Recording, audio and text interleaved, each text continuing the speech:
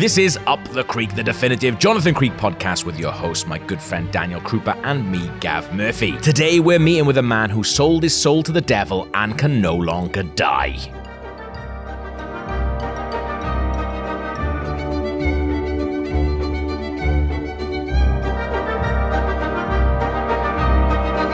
On this podcast, we talk about Jonathan Creek via the effect, the method, and the reveal. Daniel, what is the effect of the curious tale of Mr. Spearfish? A man sells his soul to the devil and becomes rich, bulletproof, and unkillable.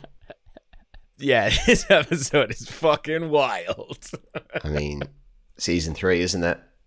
Whoa! Like, do you know what? As much as I think this is absolutely mad, there was a part of me where I was watching it going, well done for coming up with this, because I could never see this as a possible storyline for anything. Like, well done. You've come up with something that I couldn't ever conceive. This is quite an insane and elaborate episode. So we've got Lenny Spearfish. He's got a lot to do, this character, this actor, Andrew Tiernan, and I feel like this episode would have done so much better had they cast an actual good actor, because he's got to do it. It's like, he's so, I know he's meant to be sort of unlikable, but he also needs to have a really good quality. There has to be a reason that Alice is in love with him, which I can't see. Because over the years, they get quite a lot of famous British comedy actors. There was one in here who got Griff Rhys-Jones playing Jeremy Sangster, the QC. Yeah. Why not get them and cast them in the villain roles or the main roles, or the people that are baffled more? Like, it happens once or twice, but usually they're supporting. They don't do that Columbo thing where you've got Leonard Nimoy as the villain. Yeah, yeah. And I think you're right. It would maybe be a bit more compelling. Imagine Griff Rhys-Jones in that role. That's the thing. It's like, because there was a big thing in the 70s where, and like Murder, She Wrote did it well. Because when Murder, She Wrote came out, basically people were sick of serial television like that, because essentially they would always cast the most, so every time you see the most famous person in Columbo, it'd be like, right, he did it, sort of thing. So Murder, She Wrote, like, I remember listening to an interview with the people who came up with Murder, She Wrote, going like, Murder, She Wrote was going to purposely sort of flip that on its head, because people were getting tired of murder serials, and they were like, right, we're going to cast really famous people but as smaller roles, and people are always going to think it was them and be really suspicious of them, but actually it's a swerve. They're just there for different roles. But at the same time, this doesn't matter with Lenny Spearfish, because he just needs to be like, it's not like, oh, we're trying to figure out who the murderer is. He just needs to be a good actor, and he's just so horribly unlikable that it just does my head in. And there's also one more distracting thing, which you pointed out before I even watched it, which ruined it for me as well. I'm really sorry. I think we started watching at the same time. I was like, I cannot get over the fact that Lenny Spearfish looks like every single vampire in Buffy the Vampire Slayer.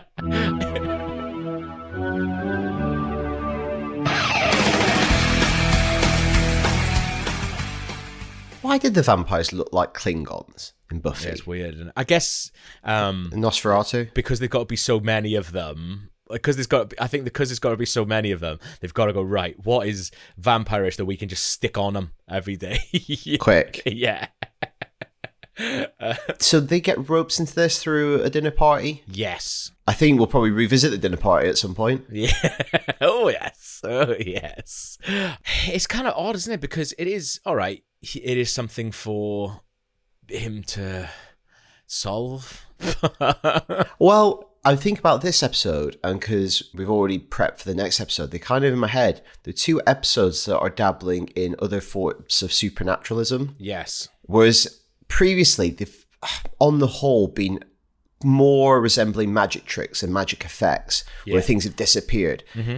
These episodes remind me of things that are sometimes used in magic to give it a little bit of a flavour. Absolutely, yeah. So occultism or diabolism, like, that's a little dressing that you can do for magic tricks. And also, like, I'm not saying that Renwick, obviously, it's easy to make the comparison between this and the X-Files, because it's, about a sort of will they, won't they team solving mysteries. But if like the X-Files did, by this point, properly just go, no, aliens exist, monsters exist, like other dimensions, and like there's shit going on. And I feel like with these 2 episodes, definitely you kind of get that a little bit, because like even when you're watching this now, it's presented straight. Like, Lenny Spearfish tells it straight. He's not like, what could it possibly be? He's like, no, I've sold my soul to the devil and it works. Yeah, like we have adamant believers in it. Yeah, for sure. They're not like, oh, how did this strange thing happen? There must be a logical explanation. They've so tightly latched on to the supernatural explanation. Yeah.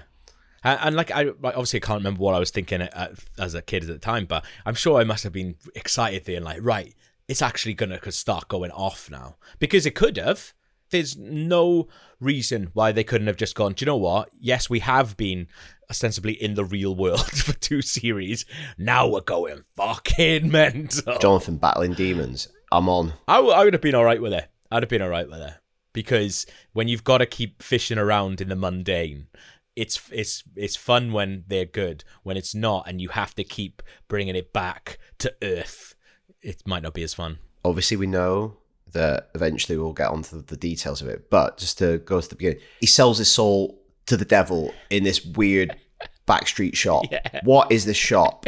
What are they getting out of it? It's like how Gremlins. I've generally written down on my notes, what is this shop? With 2 I feel like he's walked away with this lovely poster. It's a nice little bit of art. This looks nicely printed. What's in it for them? What's it easy? They paid him. So they think it's real. Like, what is that shop? How are they making rent on their shop?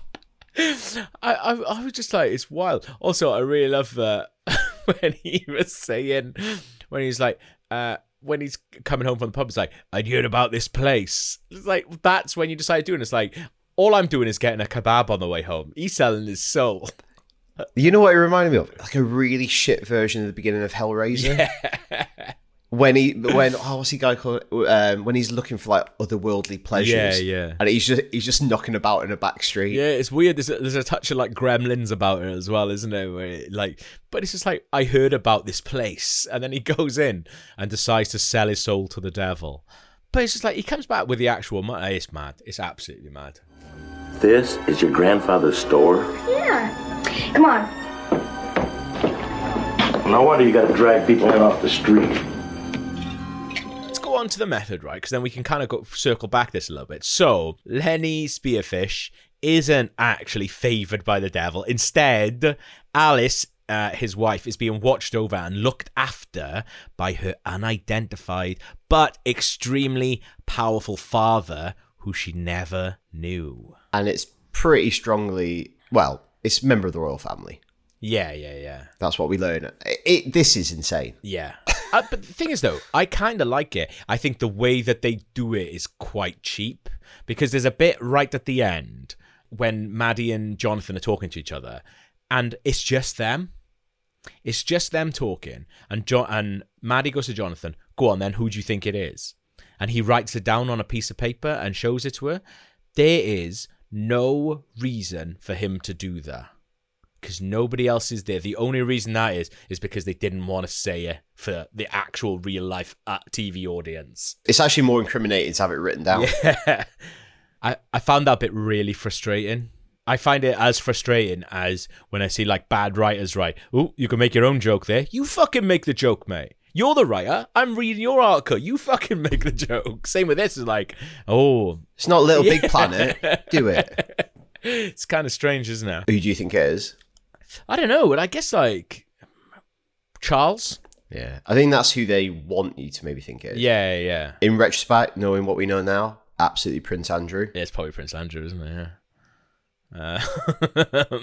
Yeah. So we've got some wild clues. So like, they're not really they're kind of half clues. Yeah, I know what you mean. Yeah, because Lenny, even though they keep coming into different amounts of money and things like that, Lenny's obviously running with this thing of the devil, but it feels like people are, I guess, mixed up in some prostitute's dealings with a murderer. It's like a weird coincidence of him doing this contract thing, and this thing was going to happen anyway.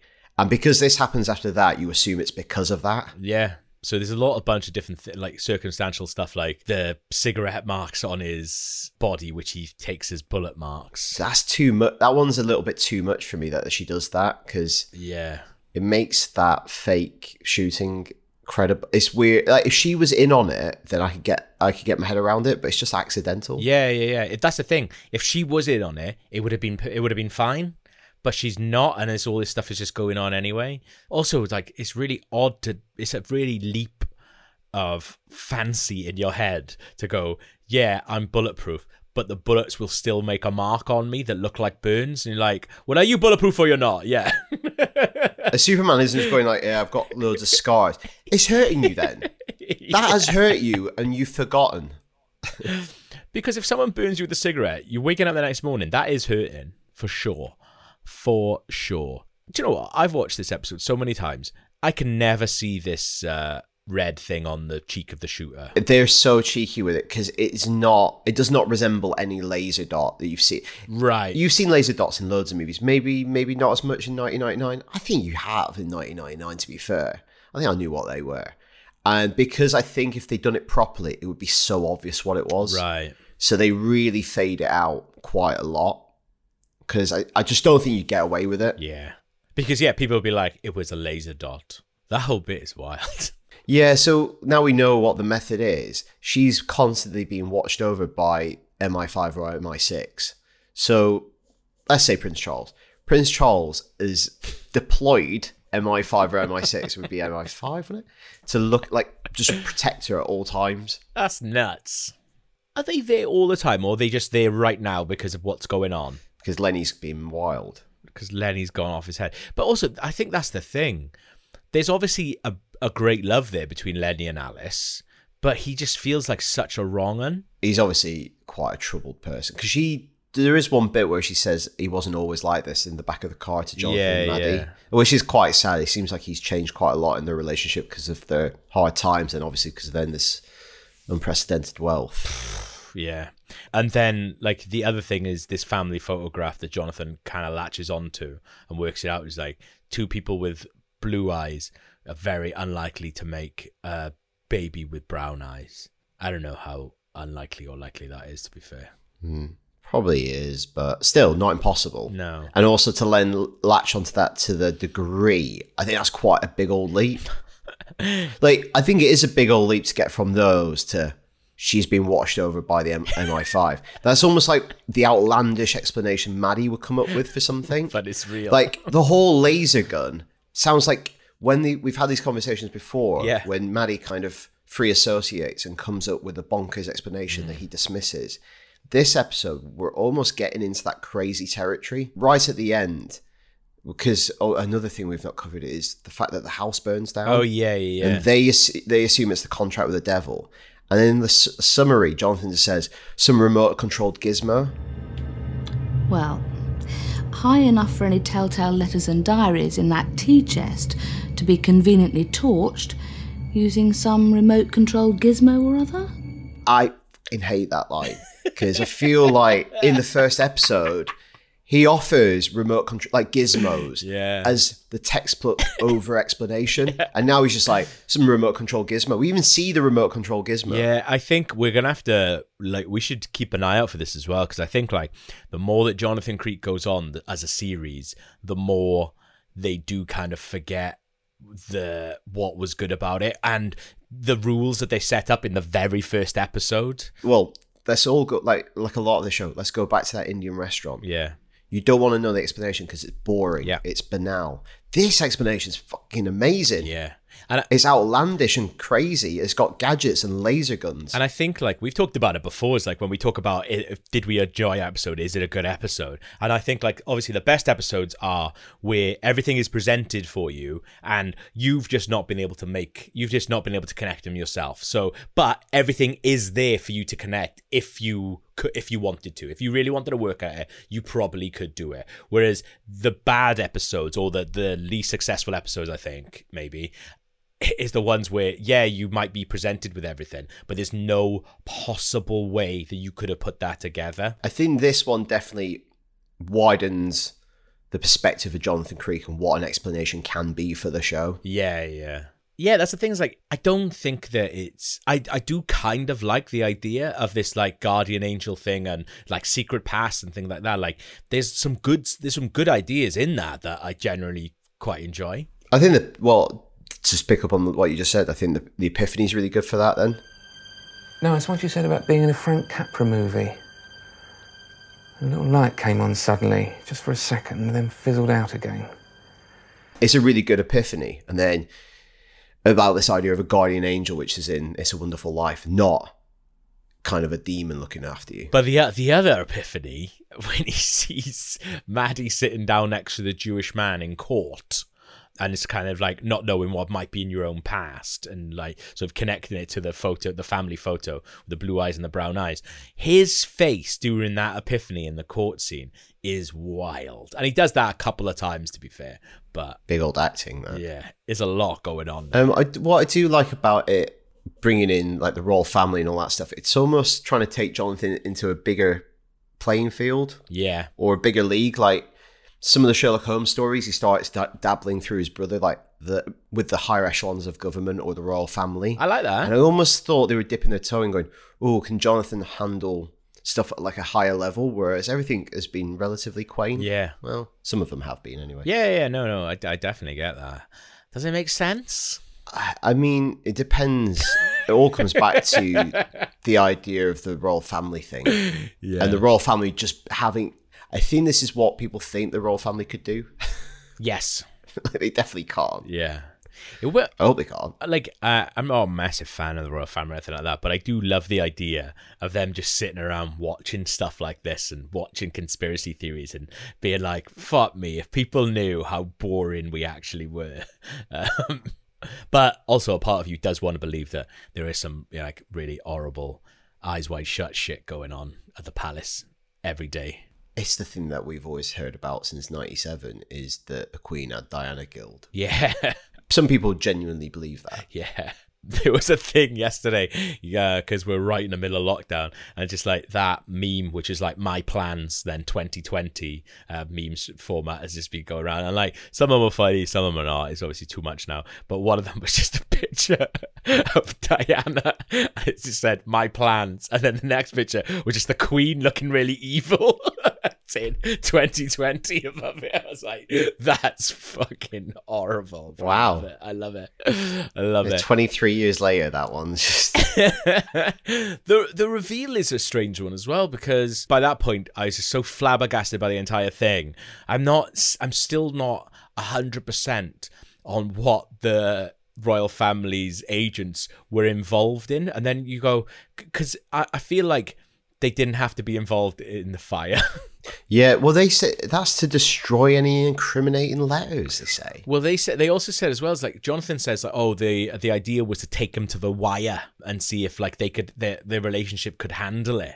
And I was like, I don't think that idea is presented strong enough, because so many other coincidences and factors come into it. If the entire thing was orchestrated, then that project of let's take them to the wire and see if their relationship can do it, that does work. But then there's also all these other things in it. But why bother? Don't know. Also, if you can get in the house to plant the remote control gizmo, you could find the letters. Yeah. But I guess they can't be always looking. They just want to like, let's just torch it all. Yeah, let's set it on fire. He thinks it's the devil doing it. Don't worry about it. He will not. Yeah, that's really unlucky that he's just signed a contract with the devil. I bet they're reporting this back to Charles and going, what's happening? Well, because that's the thing. Like, is the shop in on it? Because otherwise, what the fuck is this? Why does this shop exist? I thought there was going to be a scene where he went back and he's like, oh, this is the shop, and the shop was gone.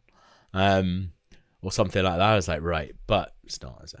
My favorite thing about Alice, though, is at the dinner party when Mr. Spearfish is laying it all out. Why shouldn't I know the truth? That I sold my soul to the devil. Her face, she's like, for fuck's sake, not this again. Like, it really made me laugh. I mean, he lays that on thick. Oh, it's horrible. He's not a good actor, man. And that's the thing, is like... He's really not. It's like, imagine if that was someone really good. You know who else isn't good? Who? The hitman, Troy. Oh, yeah, he's not very good at all. You know when he turns up at the pool? I've listened to it about 5 times when he goes... Got lucky once, friend. Twice? I don't think so. Oh, it's horrible, that is. Who could have been that? Who is like Lenny Spearfish, Martin Clunes. Martin Clunes? That's a good one. Robert Lindsay, I was thinking when I was watching it. Robert Lindsay would be great. Oh, we could recast these. This could be a new element. Who from British TV would you like to see in an episode? Robert Lindsay would be fantastic at that because he's got that evil Shakespearean side to him.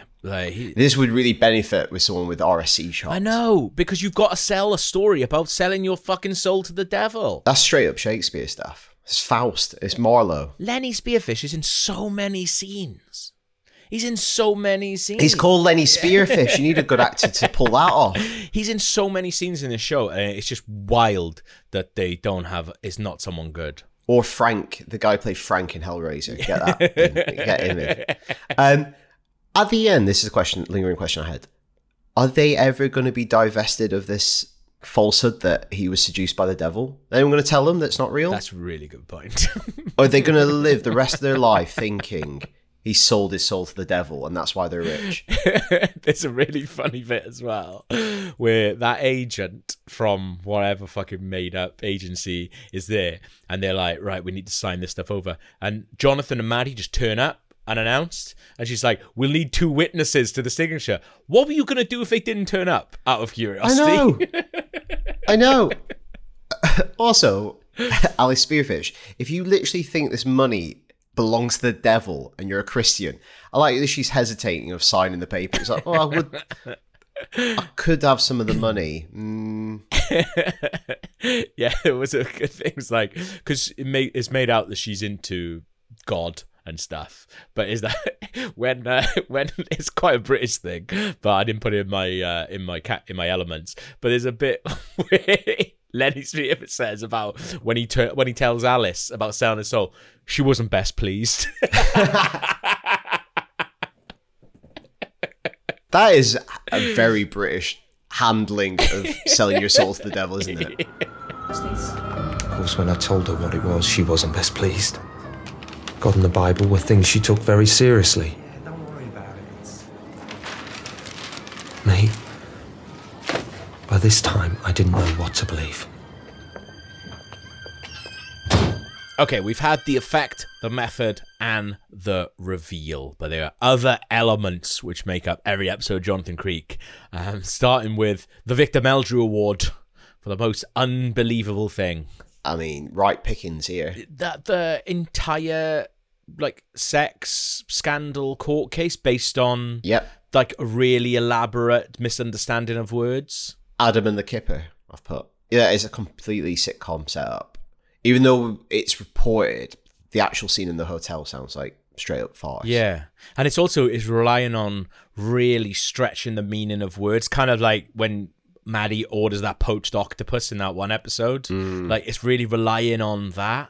Yeah, because what it is, she turns up, I think he accidentally reveals himself to her because he's got a dressing gown. She drops his breakfast and he says, the Kipper. Yeah. Which she then has said, oh, he told me to do any decent act with a Kipper. Yeah. But then we find out the whole thing is a setup by Adam. It gets really elaborate, that whole thing. It's fucking stupid. Because he wants the publicity from it. Yeah. Yeah, there's a bit which, to be fair, I've put it in... What have I put? Yeah, I've got some. Yeah, I think I put it in the thing that's dated the most, which is like, you know what the French are like. It's like really outdated version of the French just being like, yeah, they're just into grot. I could put that across a few categories. I put that also in that all right. I wonder if some of that is late 90s. Yeah. And Eurotrash and things like that. Absolutely. Where British people just thought people in Europe were sex mad. Was Eurotrash, the show, a thing in America? Probably not, is it? No. What a wild show that was. For people who don't know, Eurotrash was a thing that was on late night on Channel 4, and it was basically just grot, and it was sort of badly dubbed over sort of clip show and different features about people with big boobs and getting their dicks out and stuff all in Europe. You can say penis on British TV. What can you say penis on You just can't. And the pissing boy is there to remind all the Belgian men that they have a penis. I already told you that you cannot say penis on British TV. You can say pissing, but not penis. Exactly. There was also I remember there was I think a Spanish painter who exclusively painted in their own shit. And so he collected it when it was different shades, and he would collect it when it's different shades because he needed a wider palette. That's who was the presenter? There was a French guy, Antoine Decamp.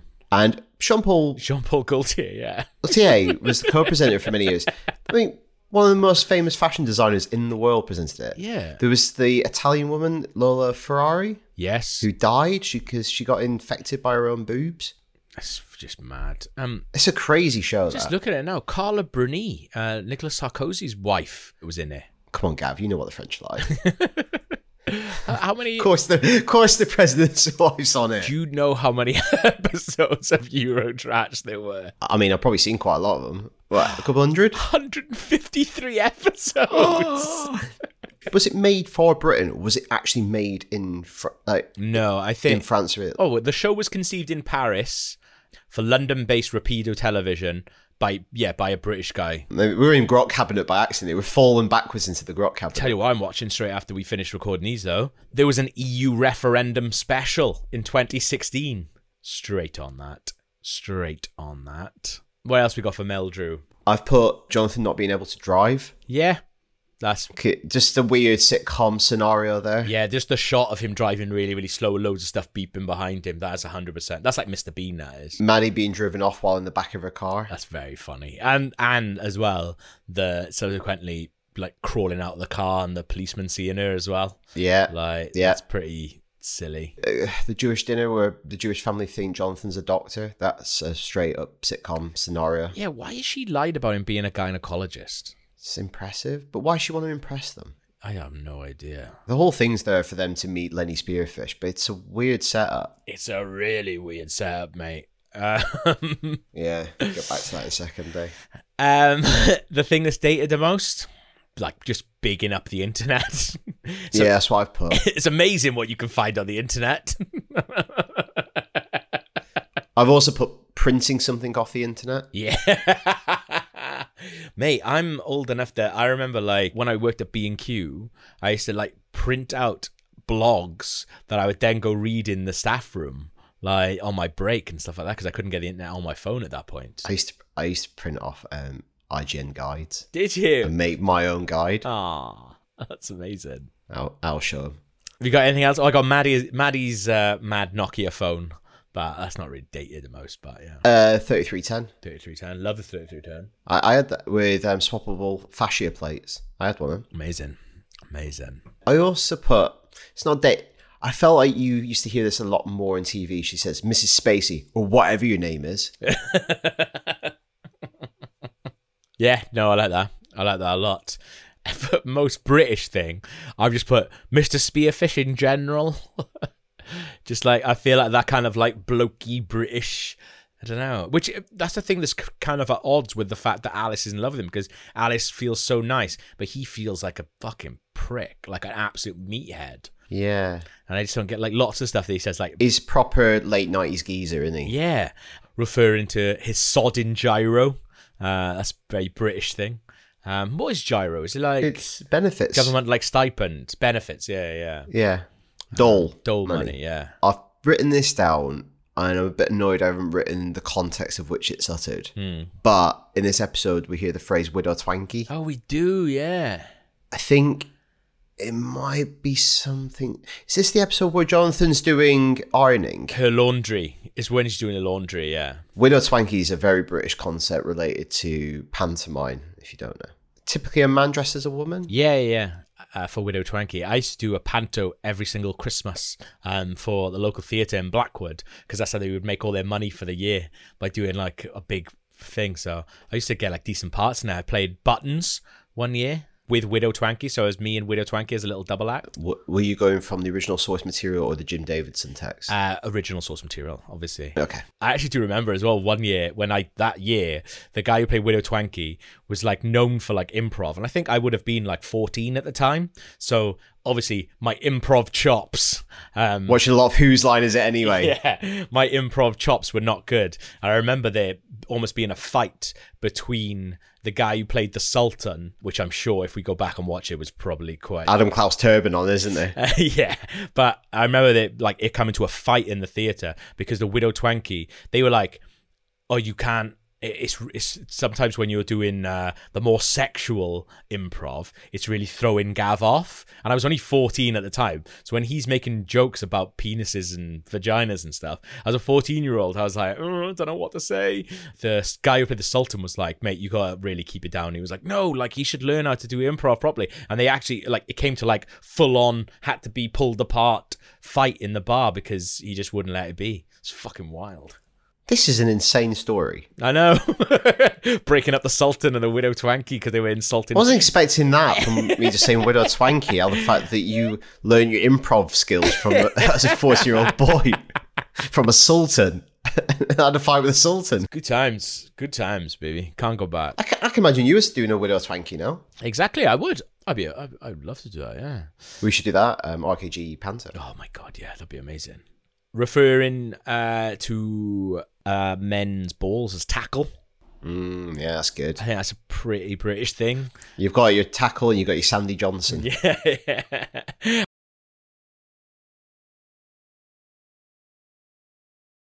And this is something that I always, I think is, I associate with just crap Britishness, is a Clicks coffee machine. Oh, I don't even know what that is. Hi, it's Stephen Mills from Eden Cafe Vend.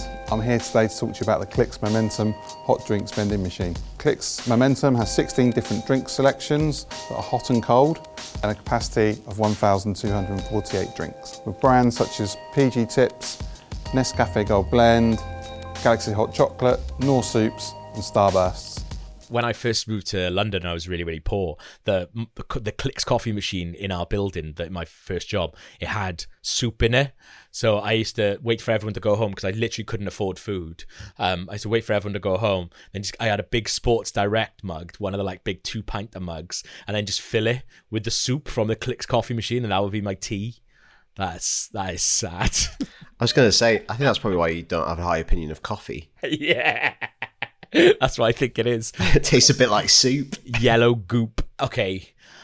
Big one this week. Things were maybe all right back in the 90s, not all right now. I mean, they definitely weren't all right in the 90s. But I think the whole Jewish thing. Yeah. It's really out of order. When she gets the yarmulke wrong and she's like, oh yeah, it's delicious. Like, maybe that I can excuse it if she's just ignorant, because at least Jonathan knows what it is, which ties into the fact that they're balanced. But having a Jewish person called Saul who works in insurance. Also, is the wife putting on an accent? Yeah, I can't tell what that accent is, whether it is Essex or is it something else. I really don't know. I listened to it a few times. I wasn't really sure. The way that Maddie even introduces that to Jonathan as well is like, there's no telling what's lurking. I never knew if my father had a name, let alone a foreskin. Like, that's pretty bad. Like, that can go in thing that's dated the most as well. The way that Jewish people are like, that kind of stuff is discussed. There's a lot more as well.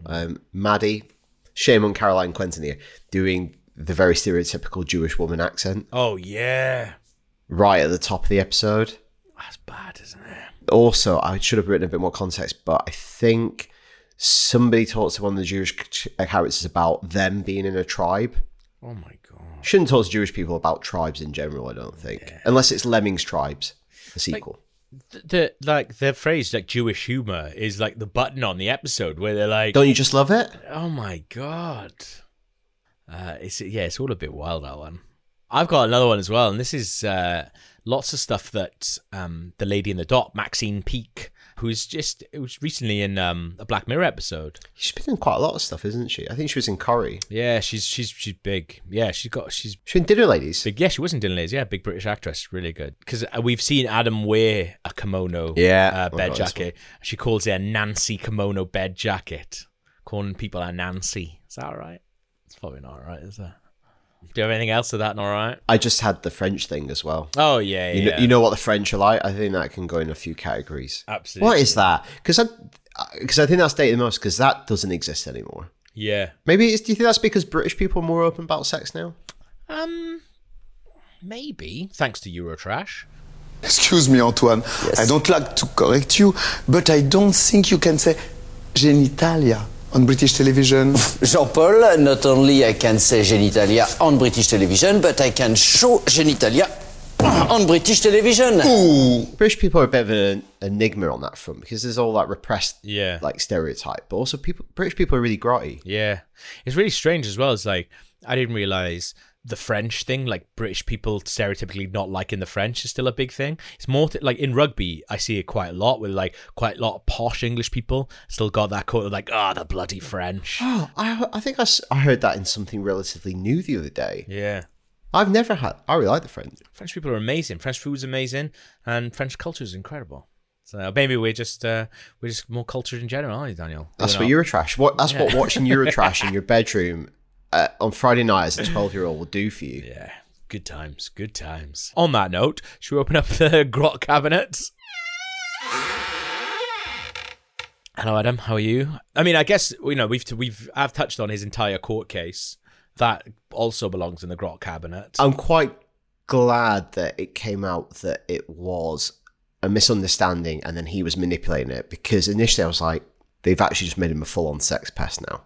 Yeah. So I'm glad that he was more in control of it, and it seems like she's been doing this to lots of famous people who stayed in the hotel. Yeah. And he got wind of it.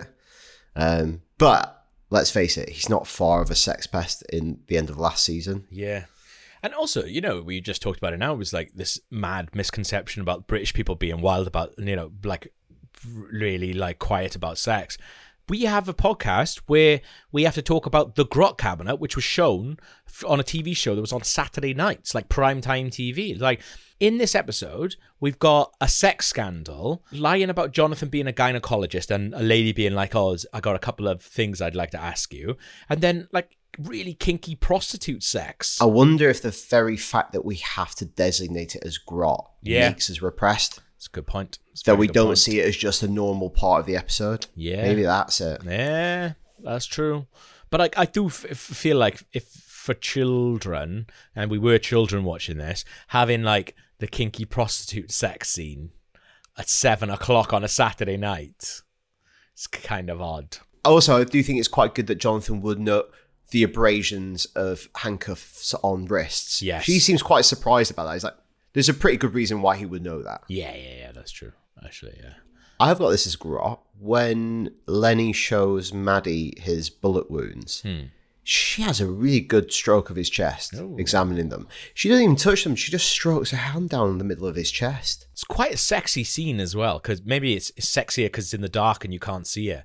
But when Jonathan puts his hand inside Maddie's bra. I mean, that's as steamy as they've been. I love that. It was a good, sexy scene, that was. Just come back from the pub, had a couple of pints, yeah. I was going to say, what got you aroused, that or the pub? Yeah, both go hand in hand. Getting a little bit frisky after 4 pints. Love it. Absolutely love it. Have you got anything else for the grot cabinet, or can you shut that? We can shut that, but I just want to say, I love you, Kimona, Adam. Not big stuff on the romance update for Jonathan and Maddie this week, but what I did put is like, this has been a year now in real time since the last episode, and it feels like they are now firmly friends because she's just popping round with clothes just to wash in his washing machine. Do you know what I mean? And I know she is cheeky and that's her whole thing, but it feels like they see each other a lot now. It's a very easy relationship, the fact that she can drop around, and that's before 7 a.m. Yeah. He also says as well in that same scene when she's talking about the dinner parties, I know what you're like at dinner parties. Well, we've never seen them at a dinner party together, so we've got to assume that they are doing this all the time and going out to different stuff. It's weird that if this is something Renwick wants to really pursue, and we know we're going to get onto this stuff this season of the show, they don't really do much in this episode apart from that steamy, quite hot and heavy scene in her flat. Yeah. Also, she's moved house again. Yeah. She's quite forceful with him after the pub, so I wonder if this happens on and off in that last year. Yeah, I think so. Where they sometimes... I think this is Renwick being, like, going against the grain and being like, no, we're not going to have this big reveal. It's not going to be building up to this thing. It's actually going to be a lot more subtle, and a lot of stuff is going to be happening off camera. I respect that idea, but I don't think it's necessarily the most satisfying way of moving their relationship on, if I'm honest. I wonder if he just thinks if they get together, how do I just do the normal bits of the show? Maybe that's the thing, is like, once they actually get together, are people going to care after that? But then I would still care about the chase getting to that point, whereas what I'm getting instead is really unsatisfying, which is just like, oh, they're good enough friends that he can touch her boob. Yeah, I don't know. I don't know what I want. I don't know what I want. Just like Jonathan. Exactly. Just like Jonathan. On the next episode, we meet a 73-year-old woman who can see into the future, predicting a murder long before it takes place, in the eyes of Tiresias. Up the Creek is produced by RKG. We make podcasts and videos about games, movies, basically anything fun, including 23-year-old BBC shows about a magician's assistant who lives in a windmill.